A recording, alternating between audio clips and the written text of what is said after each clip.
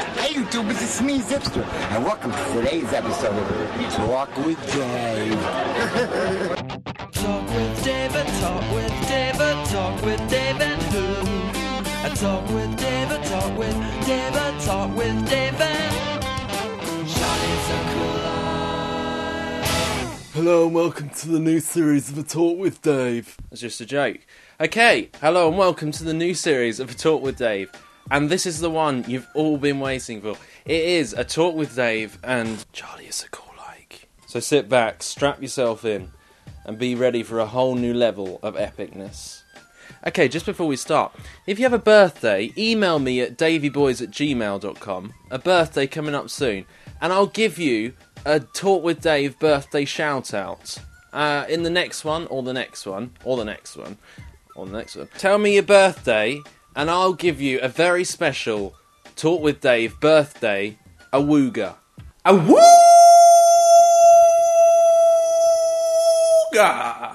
Happy birthday. Charlie, welcome to A Talk with Dave. How are you? I'm fine, thanks, Davy boys. How are you? Great. I'm fine, thank you, Charlie. That is good to hear. Please ask me a question. Okay, is there a problem? I mean, are you a bit tired? You sound a bit... Anyway, Charlie, what have you been up to? The other week I saw you on the Lily Allen Show. For those in America, Lily Allen Show is quite a big show here in the UK. On BBC. So, what were you doing on there? Yeah, the other week. They basically just sent me an email saying, we've watched your YouTube videos, we think you're quite funny, would you like to come on the show? I said yes, because I don't have any standards. I was on the show for 3 weeks. It was quite fun to do, but I thought the show was terrible, and I was really pleased when I didn't have to be on the show anymore, because it also meant that I didn't have to watch the show anymore. They didn't pay me for it. That's what they use us YouTubers for, just for free work. A lot of Americans on your videos have been asking what you think of the American accent. I think the American accent is fine. I don't really like it, and I don't really dislike it. The only accents I dislike are the ones where I can't understand what the person is saying. I don't really have anything. Yeah, I don't have any accent preferences. Do it. I'm not going to do it because you put me on the spot. I'm not going to do any accents. I can do quite a few accents, but I'm not going to do it right now. Maybe later. Maybe later. Keep watching. Can't wait. Charlie, if you were a girl, what would you want your name to be? And that's from Ringo Starr, the YouTube user, not the actual one. No. This is pretty simple, really. If I was a girl, I'd be called Charlie, because Charlie is a girl's name. Why are you so much like Harry Potter? I mean, so many people have asked this. Harry Potter has green eyes. I have blue ones. Harry Potter has jet black hair. I have, blondie brownie hair. Harry Potter has a scar across his forehead. I have acne. And Harry Potter is a wizard. I am a YouTuber. I'm a teenager. I'm a teenage boy from England. That is the only similarity. I'm not that much like Harry Potter.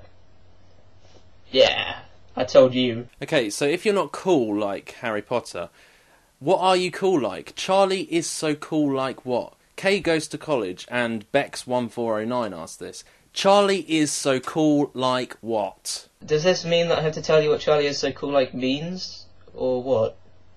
It doesn't really make sense. I was originally going to have Charlie is so cool, but that was taken, so I added a like on the end. Basically because I didn't want to add numbers, so I added an extra word. Afterwards, I kind of thought that cool like basically meant like cool, but not cool. So you want to be cool, but you're not.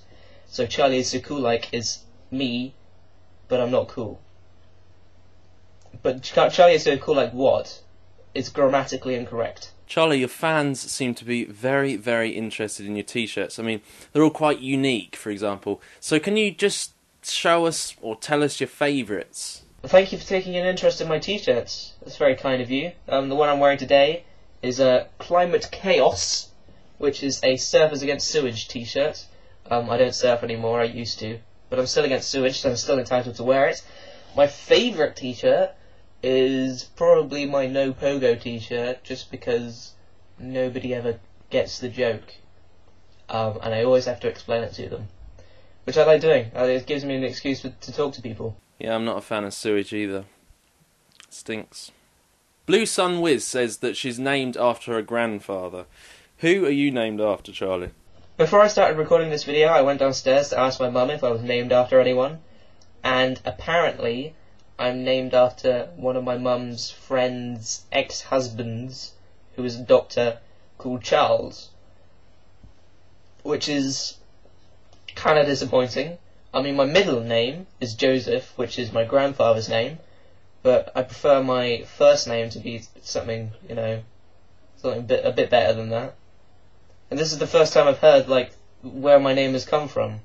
So it's kind of disappointing. Right, now we get on to the interesting questions about relationships, which I'm sure you all, just as I, want to hear about Charlie's relationship. So Charlie, I'm going to read this one exactly because it's quite interesting the way they worded it.